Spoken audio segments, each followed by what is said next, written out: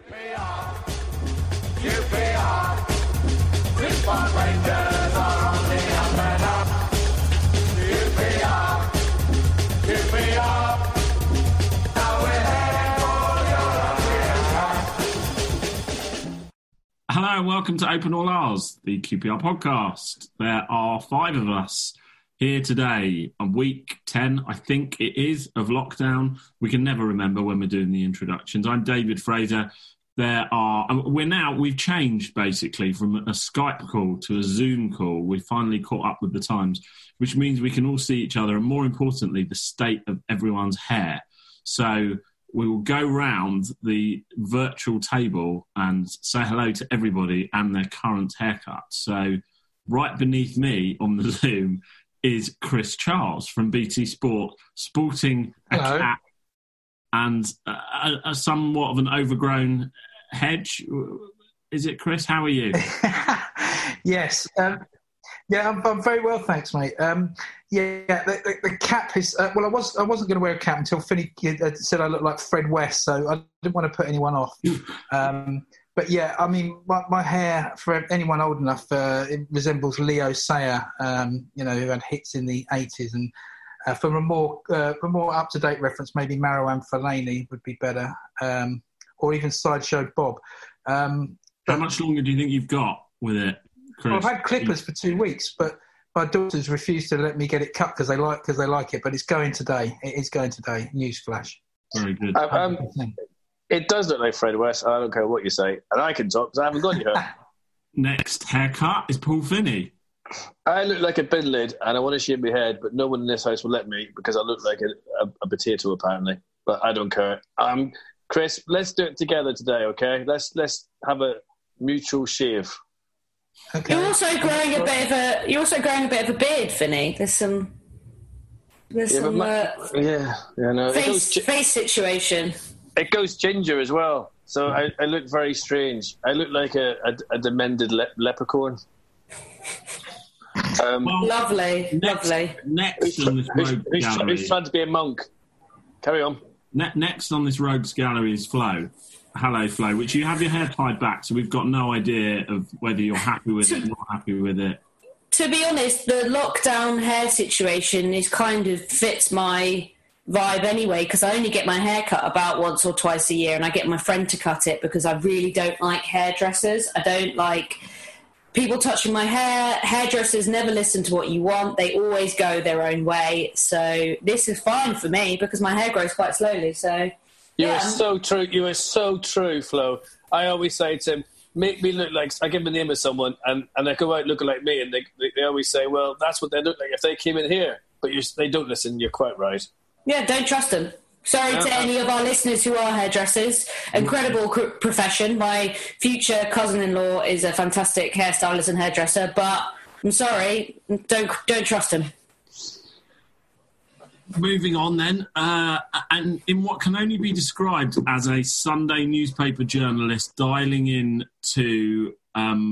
what's that Sky Sports thing? What the papers say or whatever it is. Sunday Supplement. Clive has got the journalist dialing into Sunday Supplement look here with a nice big piece of artwork behind him, tanned head and shaved head. Clive, you've been DIY on the bonnet, I can see. Yeah, I mean, it needed doing anyway, didn't it? Because I had the whole Steve McLaren Hair Island thing was creeping up on me. So it's given me an excuse. And yes, professional on the screen, but if you saw the mess around me, you wouldn't be saying that, I don't think. Well, welcome all. I think so. What we've kept fairly quiet about it, but we've got what we hope is a very good guest today because we've got the manager joining us. We've got Mark Warburton, QPR boss, joining us, telling us what he's been up to, what the plans are. It's been quite a lot has happened this week, and so before he does, and let's face it, we're all expecting him to dial into this Zoom precisely on the time that he was given, right? Because he's that sort of efficient character, which means we probably have about 4 minutes before Clive signals to say Mark Warburton's in the waiting room. The main thing that's happened this week, as far as I can see, is there's been this escalation in kind of Project Restart or whatever you want to call it. Apparently, training can resume on Monday, I think, and temperature checks and coronavirus tests have taken place the last few days. So it's happening by the looks of it, guys. It's very strange, though, isn't it? It's going to be, after watching the Bundesliga last week, I don't know how they're going to do it. But yeah, obviously, Sky are desperate to get some TV money in, I suppose, and get something to show. But yeah, it's going to be interesting to hear what he has to say about it. Did anyone watch the Bundesliga, and what did you think? I've been watching Union Berlin, who lost to 0 last week, and I think we're very heavily losing to 0 last night when I gave up and turned over. So that's nice to be back in the swing of just perpetual disappointment. Did you enjoy it as much as you might do without the crowds there? No, of course not. No, and hard work, wasn't it? Yeah, the whole thing. It just feels like a training session, and we were having the discussion here last night about, because Union are obviously sort of underdogs, newly promoted team, just how much it takes away from the underdog's ability to compete playing in a sterilised environment like that against Bayern last week and Hertha this week. It just turns it into a training session against better players. So I don't know how QPR fit into that, really, whether you think it would benefit us or not. Looking at our fixtures, we've got some sort of winnable games, haven't we? Playing in the League Cup for us is basically playing a training game if we play at home. So I feel like we're used to that non-existent atmosphere because we get it a lot when we're playing cup games. So maybe the players will just pretend like it's, a Carabao second, third round. Remind me of our record in cups again. Please don't. Bad. That's what it is. Well, believe it or not, what did I say before we go further on? What did I say about Mark Warburton will 100% be on time for this Zoom meeting? He's 2 minutes early. You know what, Clive? I need to take a picture of what Clive is doing because this is the moment. The signal that we asked Clive to give us was a W on the screen when Mark Warburton is here. So rather than ask each other these questions, and he is giving that W, rather than ask each other these questions, let's get him in. Let's get him in and ask him those. And then we can talk nonsense after. Okay, I'm admitting Mark Warburton to the Zoom meeting. Mark, thank you for joining us. Pleasure. This is a view of your particular corner of your house is one that we have got a lot used to because and I suppose that's a compliment to you because you've been very kind of transparent and open and have been communicating with the media and fans throughout the lockdown. First of all, clear up where we are with everything. Are the players returning to training on Monday? Is that right? That's right. So they're going back to what they call small group training. So that's basically going to be groups of a maximum of 5, limited number of staff, no entry to the buildings, no showers, no food. Everything you take for granted normally won't be in place. So it'll be small group training. They turn up in their kit, their own water bottles, their own suntan lotion, etc. Drive in, park X metres away from the next person, train, out they go. And it's really as basic as that. So in terms of safety, that's where we are.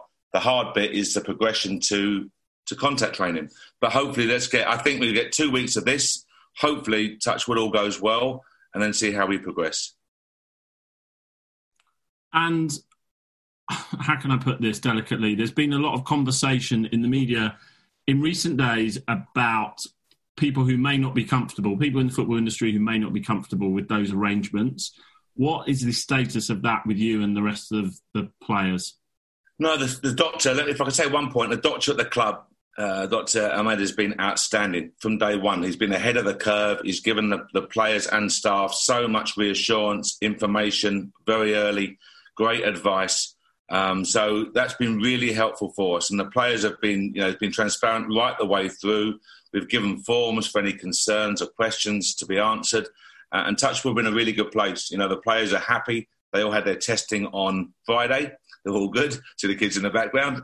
The boys, they're all good. And the staff tested. It's not just players. We always talk about the players being the most important.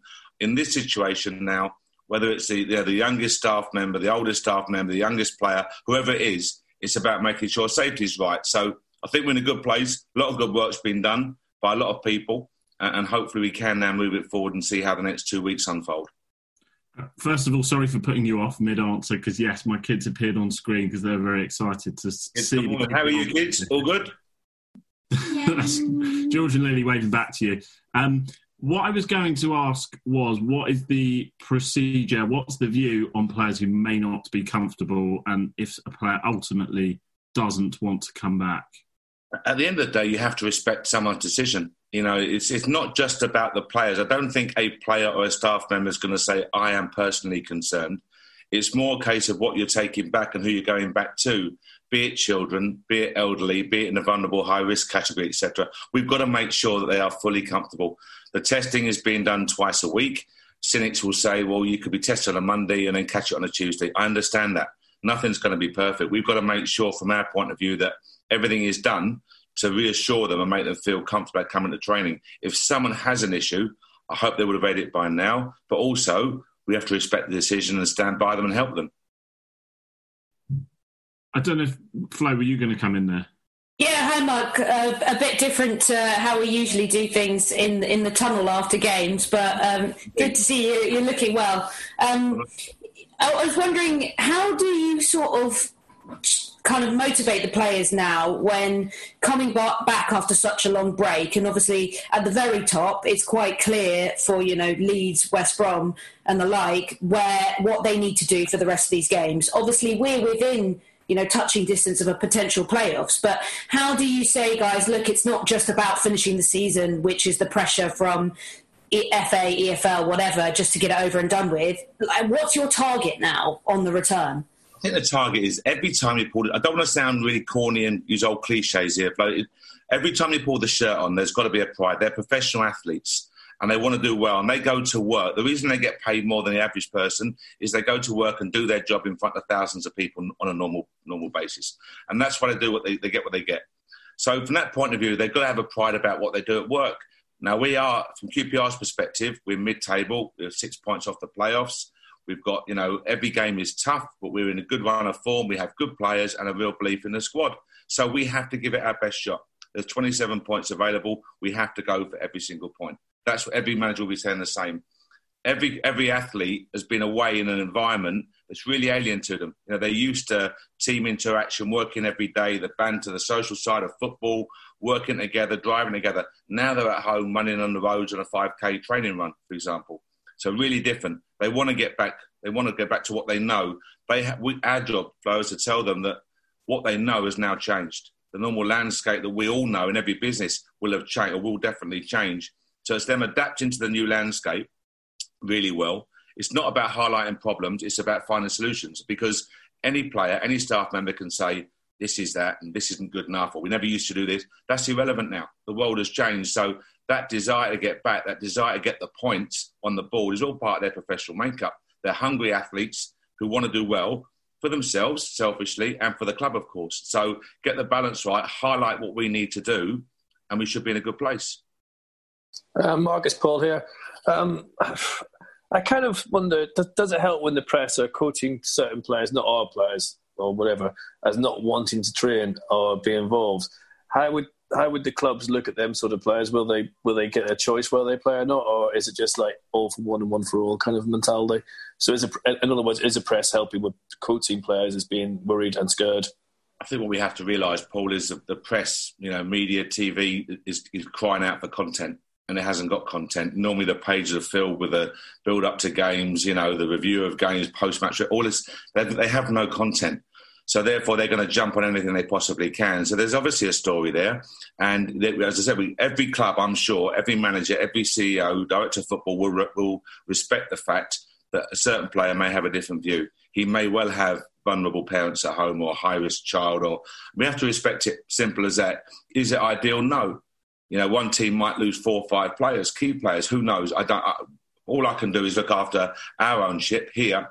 And our players have been really well documented about what's going on, how to prepare, what to expect, what we're doing about certain issues, how we're confronting problems. And they're in a good place right now. What happens going forward, Paul, I don't know. But the media is going to jump on any story. And that's why in such times, you've got to be very, very careful what you read, what you believe, what you buy into. Mark, how are you going to train over the next couple of weeks? Because like you say, you can only do small groups and they've been away for, 8, 9 weeks now. So how does the next 2 weeks look? How do you train a football team when you can only have 2 or 3 of them together at the same time? Great question. I mean, all it is really, the first we're back in on Monday, Wednesday and Thursday of this week, because again, they've been off since the 13th of March. So we've had like 10 weeks off. So in terms of, you can't bring them in and batter them from day one. That's not the way you go about it. You have to, otherwise we have a medical room full of players at a time when the medical staff either wearing full PPE and can't really touch them. So it's a case of easing them back in. The first 3 days will be some generic ball familiarisation, hard work, but nothing overly excessive. And then second week we go to 4 days, Monday, Tuesday, Thursday, Friday, which will be more position-specific work. So we can do, fullbacks crossing for a forward to finish or defender to clear, etc. More passing drills in certain areas of the park. So a bit more specific to their positions, but still we need this. We need the move to contact training, Clive, because without that, you're always, there's only so many passing drills. There's only so many moving patterns you can work. The players will want to now go to the next stage. But go back to Paul's earlier question, Flo, we've got to make sure it's safe for them to do so. Hey, Mark, it's Chris. How you doing, mate? It's all good, thank you. You? Yeah, fine, thanks. Is it your view that we need to finish this season come what may, even if it eats into next season? Absolutely, 100%, Chris. I've got to be honest, I apologise, get me off my soapbox if I start having a rant. I cannot understand how we talk about starting something without finishing this season that we're 80% through. I compare it to being asked to build an extension by a builder who gets 80% through and then stops and goes and paints a bathroom. Finish what we've started, and it's really important for the integrity of the game, and I don't understand the rush for next season. We could go through to the end of August. Health and safety have to be the priority. I understand TV broadcasts and contracts. We all understand that. We don't know the details of them, Chris, but we understand they're very significant. But the fact is that if the health is a priority, do it right. Do it right. So I think we have to finish this season for integrity throughout and then decide on, for example, how long is the break? Do we have a summer break? I'm reading that the end of August marks the Champions League final, Europa League final, and then the Premier League will start on the 12th of September. Are we really going to have that situation? And if so, why? To try and fill in next season. There's got to be pain. We've had a global pandemic. There's got to be pain somewhere. And everyone talks about taking pain, but no one wants to take it. So for me, it's next season. Now, do we go, for example, January to the end of October and get onto Qatar's schedule that in 2022 allows us to go naturally into a World Cup? Does that mean we have a summer break for the Euros, for example? Instead of a winter, we have a summer break and the players will be in mid-season in great shape as opposed to being the end of a season. They'll be in great shape to go and compete in the Euros next summer. There's an option. And people go, it's ludicrous. We never do that. We've never had COVID-19 before. So we've got to try and find solutions. So I think for me, finish this season, give the appropriate break. Do we have a window is the next question, Chris. Well, how do you have a window? How do you spend money when you're furloughing staff, pay cuts, job cuts? It's immorally, for me, reprehensible to even think about spending money in a window if you've been that type of club, which 95% of the clubs have been. So again, do you need time for a window? Do we finish at the end of August? Give September as a 4-week off-season. Give October as the pre-season, be it condensed, and start again November the 1st, for example. I don't know. I'm just saying we've got to find a solution, but we must surely finish what we've started. So I get that as the football manager, I get why you would want to finish the season and the players want to finish the season. There's been things that have come out this week in the lower divisions about there being points per game and potentially 51% of the league can vote to call the league off. I know your opinion is that QPR should finish the season. Is that QPR's opinion as a whole? Would we vote to continue or would we vote to stop if it came down to it? No, guys, certainly in the Championship, all I can comment on is what I'm privy to in terms of the Championship. There's an absolute energy to finish the season, be it from CEOs, owners, managers, coaches and players. There's no doubt about that. Everyone I speak to, you'll read 1 or 2 clubs are keen to finish. And I'm not being rude to any clubs, but it's not about self-interest. It's got to be about for the good of football. And it's easy for, you can say we're sitting here and touch wood, we're safe and we're in a good position. No, it's not about that. It's self-interest has got to go out the window, Club, right now. So I think there's a real desire in the Championship. And I understand in Leagues 1 and 2, when you have whole departments furloughed, the moment you bring them out of furlough, you have to write cheques. So at the moment, the pain, I'd imagine, just my opinion here, the pain isn't as acute as it's going to be the moment they come out of furlough. So there's no rush to get them back in League Two and League One. But you have big clubs in League One, the Sunderlands and the Portsmouths, etc. These are big clubs pushing hard. So I understand there's a lot of debate in League One. But for the Championship, everyone I've spoken to has been consistent in wanting to get the league finished. Mark, my question on the whole the debate around the phrase the integrity of the competition, and that finishing off the season, you have to have the integrity of the competition and therefore finish off the season. But isn't it compromised beyond comprehension anyway? The players have had teams that were on a run are no longer on a run. Players that were injured are no longer injured. Certain players, you may have teams, particularly in London, for example, that may have a number of players that don't play because their families have been harder hit than teams from other areas of the country. So even if it comes back, isn't it? This is what I'm struggling with as a fan. Isn't it compromised anyway? It's obviously the situation we're going through now in terms of the virus, COVID-19. Everyone uses words like unprecedented, and then doesn't really react or respond in that way. It is unprecedented. So therefore, we are going to face imperfect scenarios. As you rightly, everything you just mentioned there, fully agree with, fully understand. But we're over 80% through an event. So, okay, then we're going to move straight into next season. When? When do we start? The same problems are faced. What happens if we then have an outbreak in November when we're 4 games in? What do we do? What happens next season? All of these questions we cannot answer.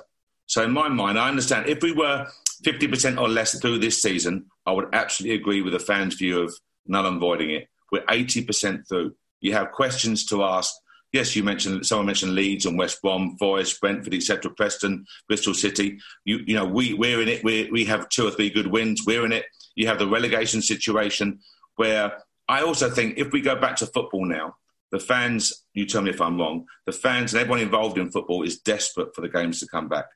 Do we go back to the start of the season, which is a slow burn, or do we go back to the excitement of relegation, promotion, playoffs, etc.? I think for the good of the game, go back to where we left it. That's my honest opinion. I understand your view, but for me, I feel very strongly that we're 80% through now. We've got a responsibility to finish this season, and the pain for me is next year. So for you as fans, you said, right, we're actually going to finish this season in October. November's going to be off-season. December's going to be pre-season, and we start in January. And January is going to be a condensed season. It's going to be you play each team once, and you may play every 1, 3, 5, 7 away. Every even you play at home. And at the end of it, we have an MLS-style cup. If that's what we have to do, David, for 1 year, and you know the format, the fans, I think, buy into it. That's where our pain is. But there's got to be... Everyone says to me, it's difficult. I don't want that idea. We've never done that before. But we've never had a COVID-19 before. So for me, where do we feel the pain? In my opinion, I'd rather finish this season and feel the pain next season, or make long-term adjustments, i.e. January to end of October, summer break, get on schedule for Qatar 2022.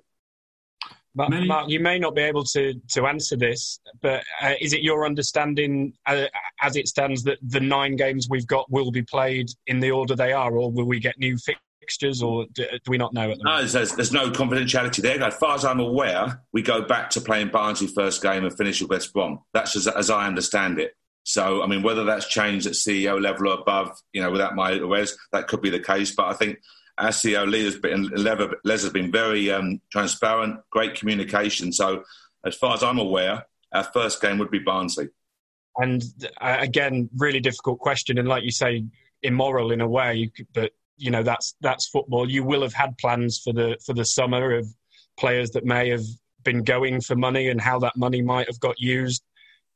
What sort of planning can you do for that now, or is it just completely up in the air? Listen, they're great. They're good. They're very sensible questions. They're very direct questions, because it has to be. I mean, we would normally now be doing our pre-season training camp, our players, our targets, our recruitment meetings, everything that you know about as fans and football people.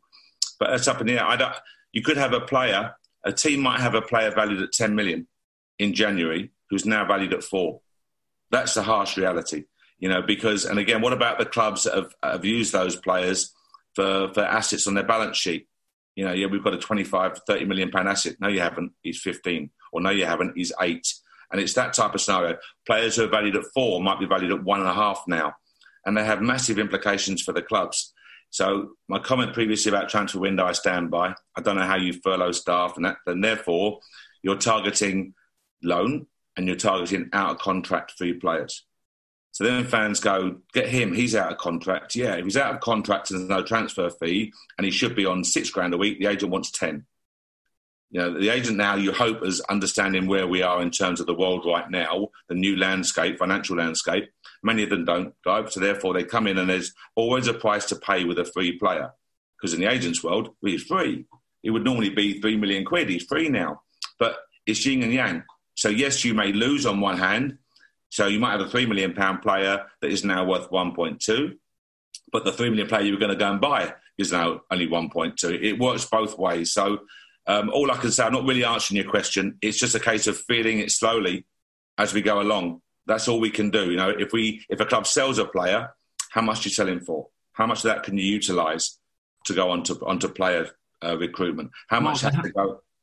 There has been a worry on this, and something that we've talked about on the podcast in the last few weeks, which is, I suppose, as fans, we were, rightly or wrongly, may have been inaccurate, but I guess we were preparing ourselves for Ebere Eze to maybe not be here at the end of whenever the next window is. But on the flip side, if in that scenario, the club would be getting a good fee. Is it possible now that there is a perfect storm in place where not only do the players get devalued, but also clubs are forced to sell them at that much lower value? And so in that scenario, they end up sending their best assets at a lot less than they might have done otherwise because they have to sell them at the end of this. Yeah, I'll answer the question, but if I can, not from a Cupid. I don't want to come out and say Mark said about Ebere Eze. I'm not. I'm saying about clubs in general. Absolutely, yeah. Absolutely.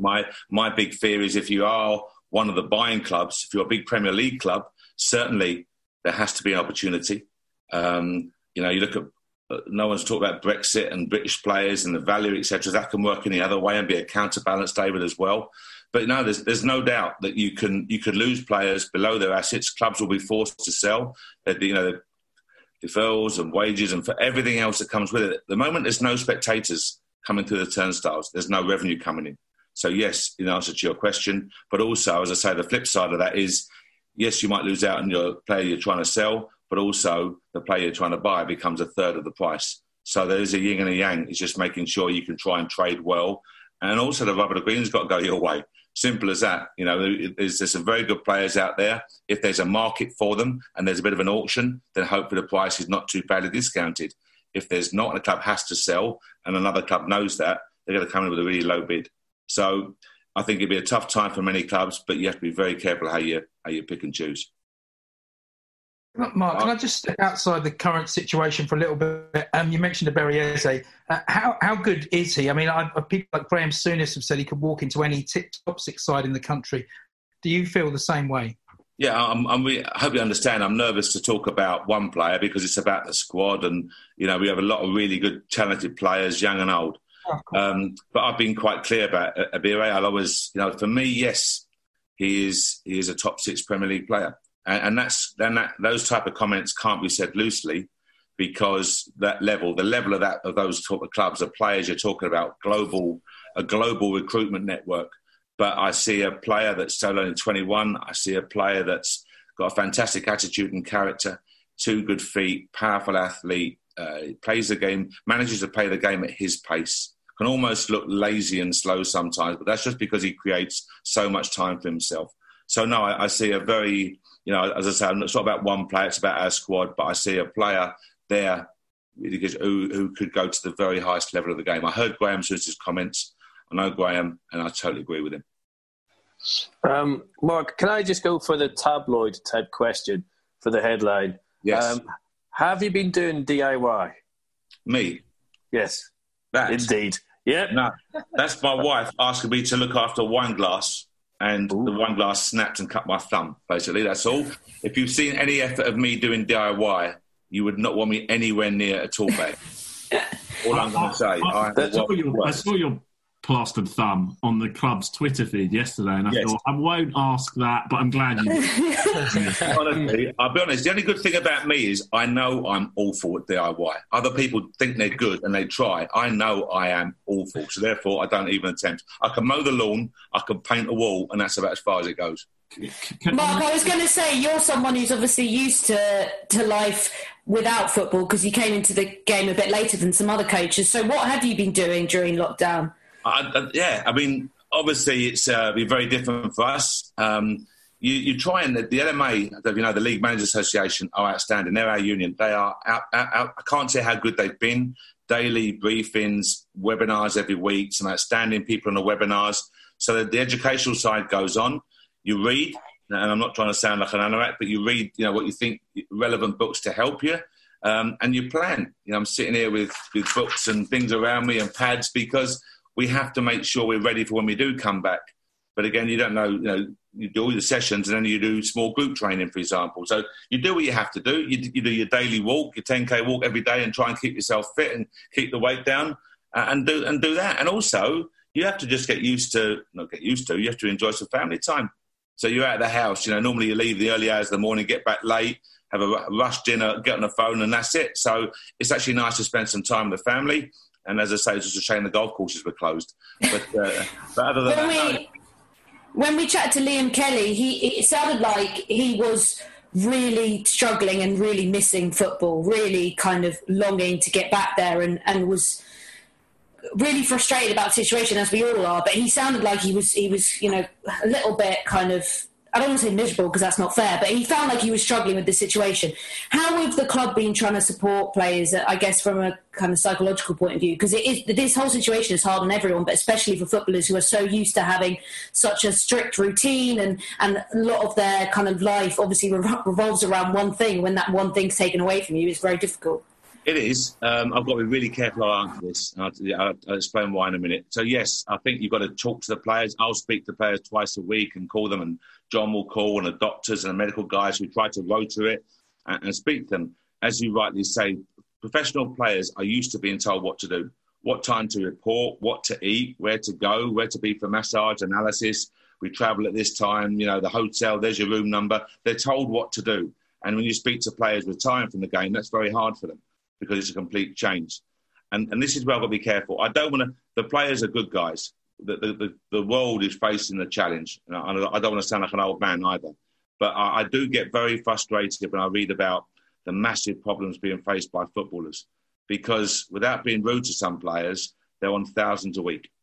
And I think for me, the pressure is if you can't put a roof over your head or food on the table, that's a different proposition. So I'm always really supportive of anyone facing an issue. Our job is to help them to the best of our ability. But I'm reading more and more about footballers, and I think the image of the game is all important to supporters. And I don't know what your thoughts are, but when I keep hearing a guy on 40 grand a week is struggling because he can't play football, and I'm reading about people losing their businesses and 9,000 laid off and 12,000 BA, and I think we've got to be really careful as a game how we cover that area. I don't want to be controversial there. I just want to be honest. So all of us as well, Mark. I don't think you get a lot of disagreement here. You mentioned we were talking about Abire Eze, and you mentioned we've obviously got other, very talented players, some great young players at the club at the moment. Sorry to be the one to ask again, but contract negotiations with a couple of them were progressing before all of this. Ryan Manning, Bright Asay, Samuel. Is all of that on hold now? Does this make it more likely that they would stay or? No, they're good questions. They're right. If I was a fan, I'd be asking the same questions. So I've got no problem with that. And the best policy is always honesty. Simple as that. We want to keep our young talents. Of course we do. The club, Leslie, etc., will offer what we think are absolutely the right level. The question is, if your player that is due is worth X a week, let's pick a number. I've no idea what the number might be. So let's say $5,000 a week. You're due $5,000 a week, but QPR can only afford $3,750, for example.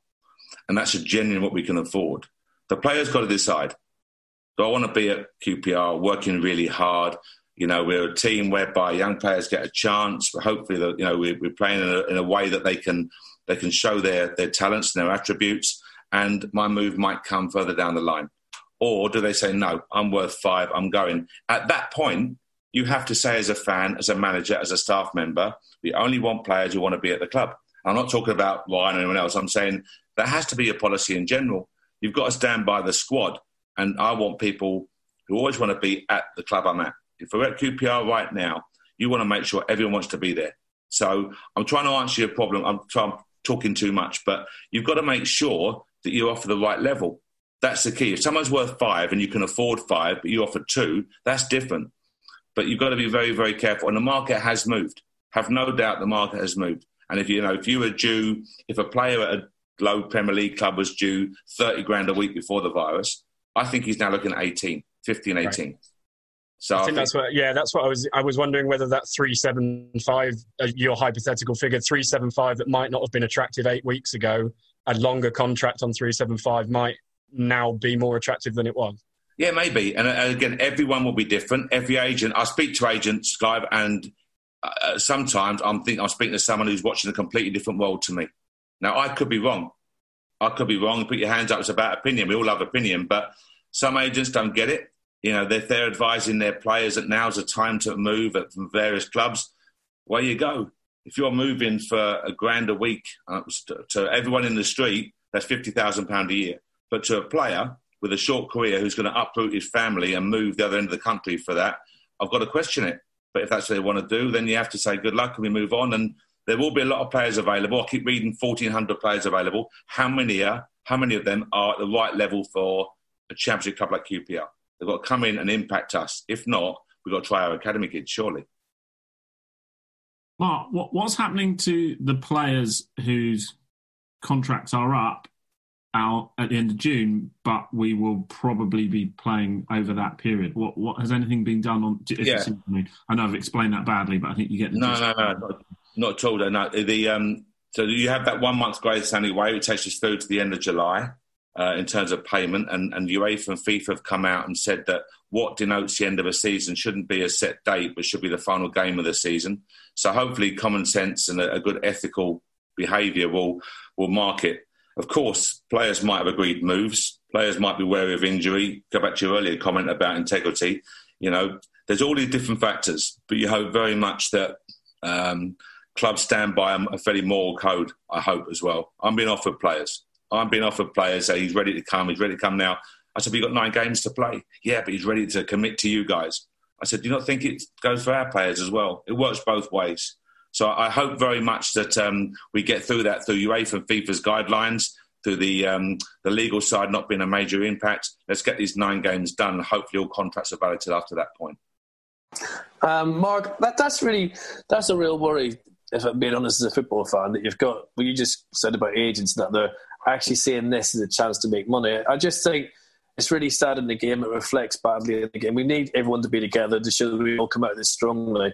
That must be really frustrating if agents are going behind and unsettling players with this season still to go. I just can't believe that. It's outrageous. Listen, Paul, don't get me wrong, there's a lot of good guys as well. There's a lot of really good guys. The trouble is, sometimes you've got to really break it down. If it was your son, for example, and he's 22 and he's done really well and he's on the cusp of a good move to go from $3,000 a week to $10,000 a week, or from $10,000 a week to 25 a week, and the agent's on your doorstep and you're the parent, what are you thinking? Now, are you thinking, no, now's not the time for that? Or are you thinking, this is my son's time? So there's 2 sides to it, you know, and they've got a responsibility to look after their player. I understand that. But I'm with you also that right now it's almost morally irresponsible in my mind, reprehensible, to be looking at that side of it. But you have to respect the fact that's their job, I guess, and they're going about trying to do it the best of their ability. Mark, just before we go, regardless of the current situation, you do seem to have a good group of players there. You seem to the guys that have been on the podcast all seem to be very modest, even the ones that everyone's shouting about. It seems like the QPR and the community are doing really good work. You must be quite happy with the setup there. Is that a fair comment? No, it is. It's you know, I've said. Do you remember my comments at the start after a couple of games? I said how well the guys had gelled together and worked hard at that side of it, and it doesn't come easy. You know, they've really responded well. We tried to get a good mix of seniority and young ones and a mentoring role, And the guys have gelled. I can't speak high enough of them. I'm not saying that loosely. They're an outstanding group of characters, and they work hard, and they generally want to do well for the club. So I'm really, really pleased with that side of it. Undoubtedly, the community do great work. Andy Evans and his team. You go to some clubs, you see it, and they say they're good, but they're not. QPR are generally, from what I see, heavily involved in the community, well respected, do some outstanding work. So no, it's a really good club. It's a really good club, and everyone told me there's a core of support at QPR, which is like solid. Wind and rain and snow, they'll always be there. I think our job, and I put in my programme notes, our job is to try and increase that core. If we can get the players working hard, and the fans can see the players. You have good days and not so good days, but if you can go and see the team always give 100%, then hopefully if we can increase that core by 1,500 fans or 2,000 fans, then we're doing a good job. So that's got to be our main focus. All the community work, fan base, good players, and hopefully increase that core number. Sorry, just before we go, one question. Sorry, everyone else. That's all right. We'll let you go. No problem. Have you been aware of our ex-player, Joey Barton's obviously comments about what happened in Scotland? And now that he's a manager, was that out of the blue, forgive the pun, or did you see that coming?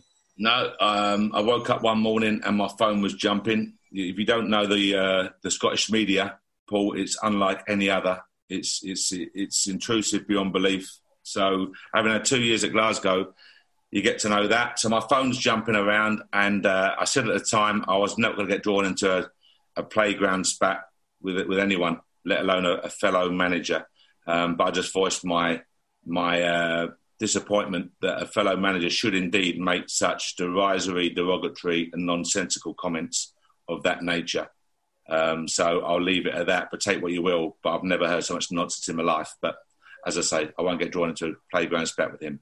Well, we're doing this interview at 10:54 a.m. and I have a feeling that it has to be much later in the day and we have to get a lot more alcohol down you. Other sort of answer from you. I've got to be honest, I love a glass of wine, but there's not enough alcohol in this world to get me to... You know what, all joking apart, especially in Scotland, you get drawn into that type of headline, there's no upside, I promise you. And I don't think anyone can understand what the Scottish media is like. And I did 2 podcasts for Sue the Big And the social media as well. The social media of those fans is beyond madness. I will get 5 messages on here today. 2 will say, you snake, for leaving, even though you're sacked. That's 2. 3 will say, how did you lose a cup final, you southern... And that's just but yourself, it's a 1% minority. 95% of the fans are outstanding and really good. But the media is so different. If I get drawn into a spat with Joe Barton, it would run for days and days. Not because I'm important, far from it, just because they look at the content. They look at the content, and that would be it. Warburton calls Barton this. Barton responds by... We're all hopefully better than that. So in answer to the alcohol, I'm not sure how much I'd have to drink to give you that. The thing is, I'll be honest with you, I'm from a wee place called Belfast, and the Celtic and Rangers thing is a wee bit of a big thing. Totally lost on me, not interested, 1 iota. I suppose I should support Glasgow Rangers, but I can't be arsed. No offence to Glasgow Rangers. I support Queen's Park Rangers, a much better side, in my opinion. But that Goldfish Bowl is amazing. But I went to the Euros with Northern Ireland, and my mate, Alan, and we're sitting down talking to Rangers fans, and they're saying, who do you support? I go, QPR, they support Rangers, blah, blah. And they said to me, the first season you guys went up, they said, he has to win the treble or he's out.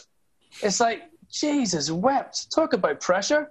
It is. Honestly, I don't want to... If we're in a pub right now, having a pint, and you can talk about football and supporters, if you haven't been to an Old Firm game, you've got to go. You have to go, irrespective of... Just because it's unlike anything else.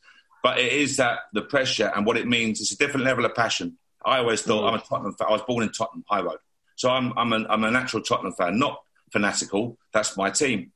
But I always thought Tottenham Arsenal was one of the biggest games. And you think Man U Liverpool or Leeds Man U. Then you go to Rangers Celtic, and it's a different. And what it means, the build up for weeks to the game, and then the come down. If you win it, it's for days and weeks afterwards. If not, it's just a different level of passion.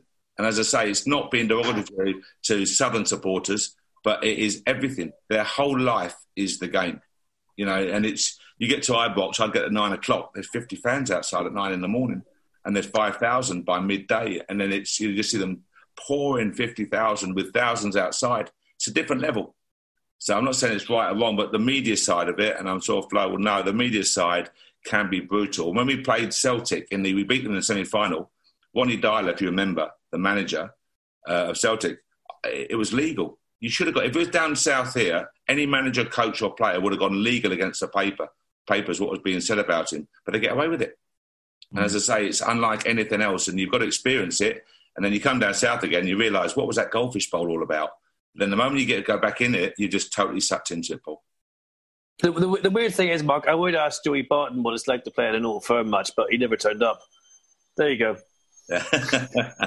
As I say, there's many things I could say, but I'd rather reserve a little bit of dignity, just a little bit anyway. I don't think you're getting anywhere, Paul. So I think we'll leave it there. And after 40 minutes with Mark, I think we better finish anyway, because you see, you're making those of us in PR realise that you know more about PR than us. I think you're making the people in finance realise that you know more about finance. People in content, you know more about. You've got a better hand on content than the rest of us. So you're making us all feel inadequate.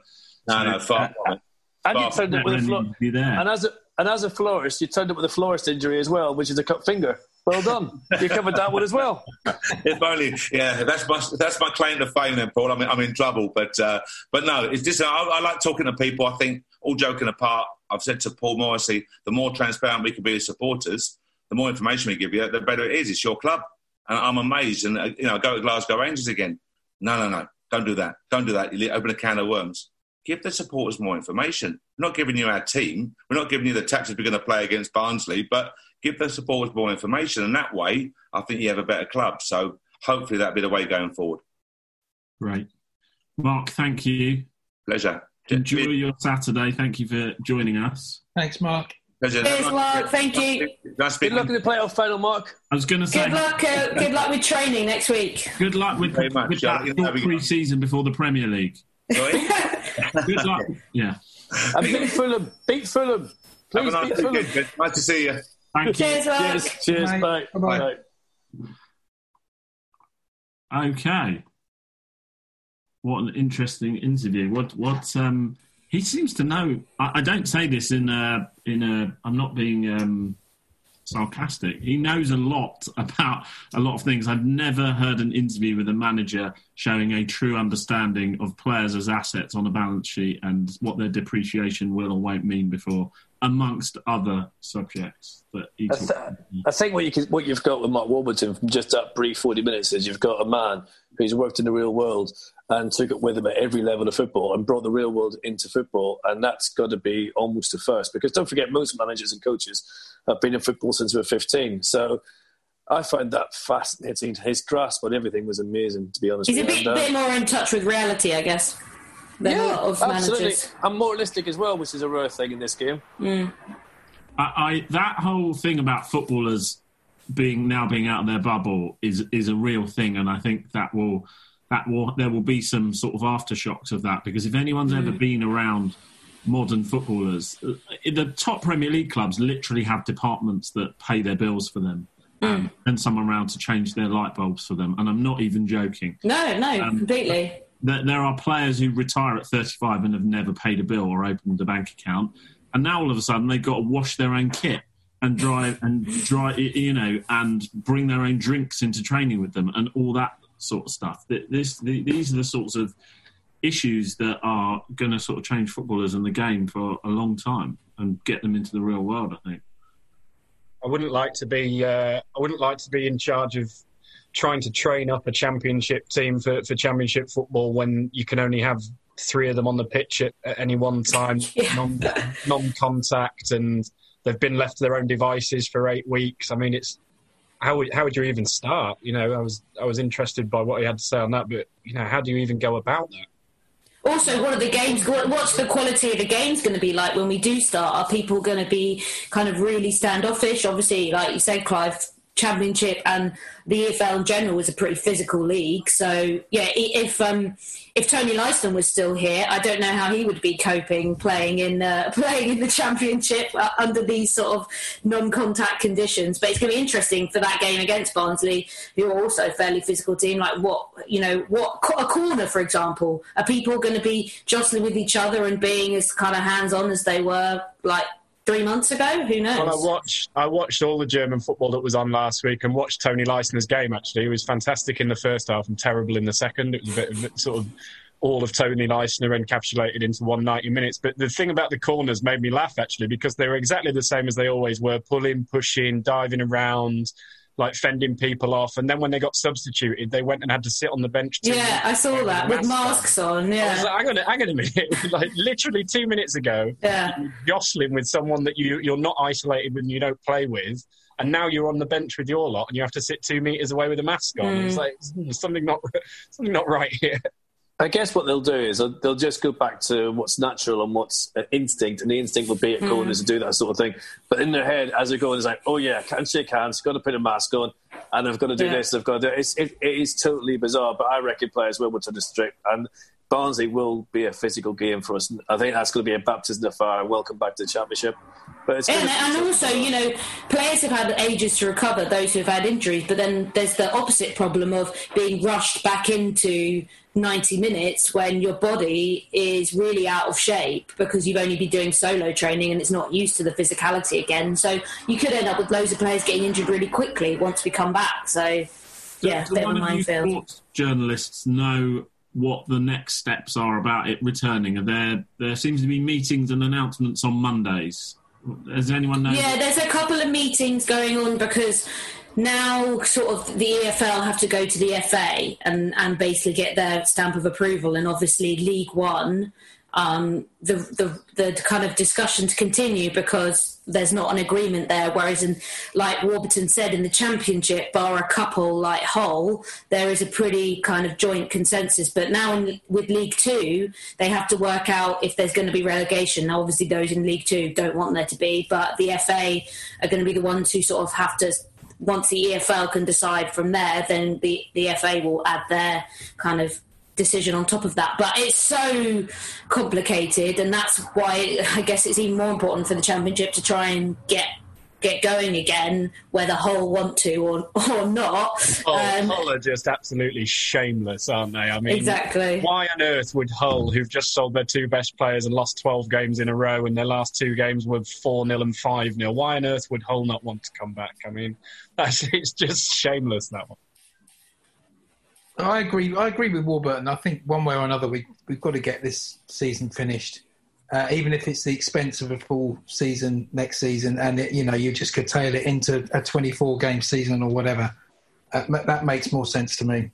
The point about next season that I think we discussed a little bit last week is that there is a possibility of the second wave. Another one of these phrases we're becoming. In everyday language at the moment. If there's a second wave in October, November, and we have to go into a lockdown again, why are we rushing to get rid of this season to start another season, which also might not finish? Yeah, 100%, mate, 100%. And also that's why. Well, with if League One ends and League Two is very likely it's about to be ratified, but then they could end up potentially with no football for a very long time if we don't even reach next season. So it's a weird scenario for everyone. But he is right. He is right in the sense that it's weird how they want the Champions League, the UEFA final all done. And then you're going to have a situation where you might be having the Euros and the World Cup within months of each other, which has got to be the most insane thing ever. So he's right, someone's going to have to give him football, and it won't be the Championship clubs, it'll be world football that make the decision as well. So it's going to be weird. Sorry, Clive, what were you going to say? I don't like this idea that they've come up with that we're either going to finish the season or it's a straight points per game, not weighted. So that's basically the league table as it is now. And you only need 51% of the league to vote in favour of cancelling it to cancel it, because then you've got a situation at the bottom of League One, for an example, where clubs, Tranmere are in the relegation zone, and the clubs just above it could vote to finish the league. And as long as 13 of them do, 4 teams go down. That doesn't seem right to me. I mean, I think all roads keep coming back to we've got to finish the season, don't they? Yeah, and there could be kind of that with that as well. If you've got clubs voting against each other, there's allegiances and kind of rivalries that go back, and they're gonna lean on people to vote certain ways, and obviously the actions that they do now could have long-term consequences for the stability of those clubs. And Mark hinted at it, didn't he? He said, you teams would vote with there's vested interests. Like Hull would obviously vote to end the league, but whether that's the right thing to do or not, and I'm uncomfortable with that.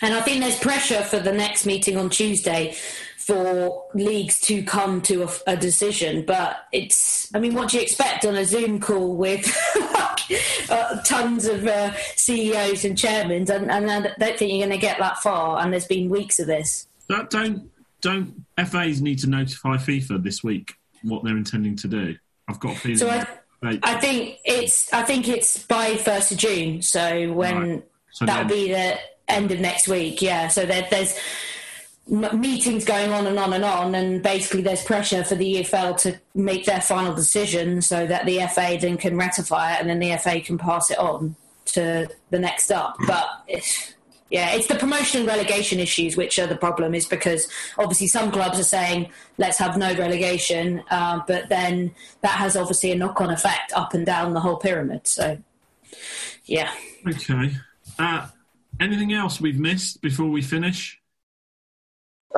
Shake of the head from Clive and Chris, but Finney has unmuted himself.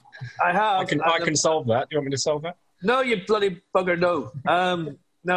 Of course, today is the show on Rangers Rewind, the playoff final, and of course Monday's the anniversary.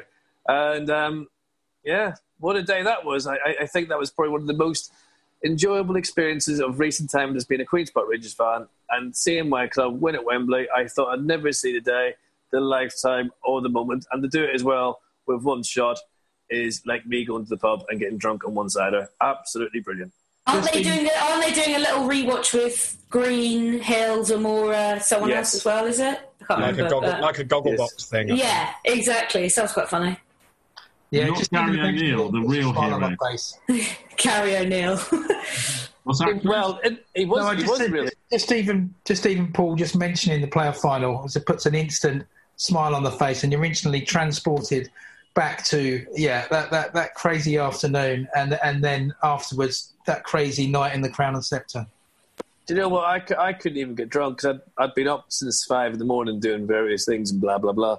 And I got so drunk way too early. I peaked too soon. So I just remember sort of sitting on a bench somewhere trying to take it all in and what happened, and seeing people crawling past me in Shepherd's Bush, and was pretty amazing. Do you know I was a bit similar, Finney, because me and my brother did the walk from the stadium to Wembley, and that was obviously like 10 a.m. So we were drinking tinnies on that walk, and then obviously got to the stadium at like 1 and was already like a bit too pissed and had to kind of level up by the time of kickoff, and then obviously it was all a bit of a blur after that. It doesn't feel like it was so long ago and it's still so recent, and the whole Wembley experience and everything else, but it was just such a beautiful day. Just, if there's ever scripts or a film that should be made about that day, it was us and Steve McLaren's face when he came on the pitch and seen all the flags and stuff. I think we got the upper hand psychology-wise as well. It was just amazing. And didn't the Derby fans take it well? I mean, we shouldn't read too much into the game. So we were bloody lucky, weren't we? Psychology and all of this. I mean, that's just a once in a, one of those things that happens in football. When it's your day, it's your day. I don't think there was anything more to it than that. Don't mention the Crown and Sceptre, Chris. It's still raw, mate. I'm thinking of breaking in there. Like, do you want to join me? Yeah, absolutely, mate. Yeah. Okay. By the way, David, I loved your kids coming in with it reminded me of that BBC footage of the guys' kids coming in and the thing with the QPR show and stuff. Well played, sir. Well played. They did. And if anybody, are we putting this video up? We probably are somewhere. Yeah, I think so. It might be available somewhere. They got word that we had the manager on and sort of snuck in for the first part. They were very well behaved. They did well. They were. Unlike the father. Exactly. Okay, that was good. Let's same time-ish next week, I suppose, talking about whatever developments they have been. Thank you all very much. Thank you for people listening. Thanks to you guys. Have a good week, everyone. This has been Open All Ours. UPR.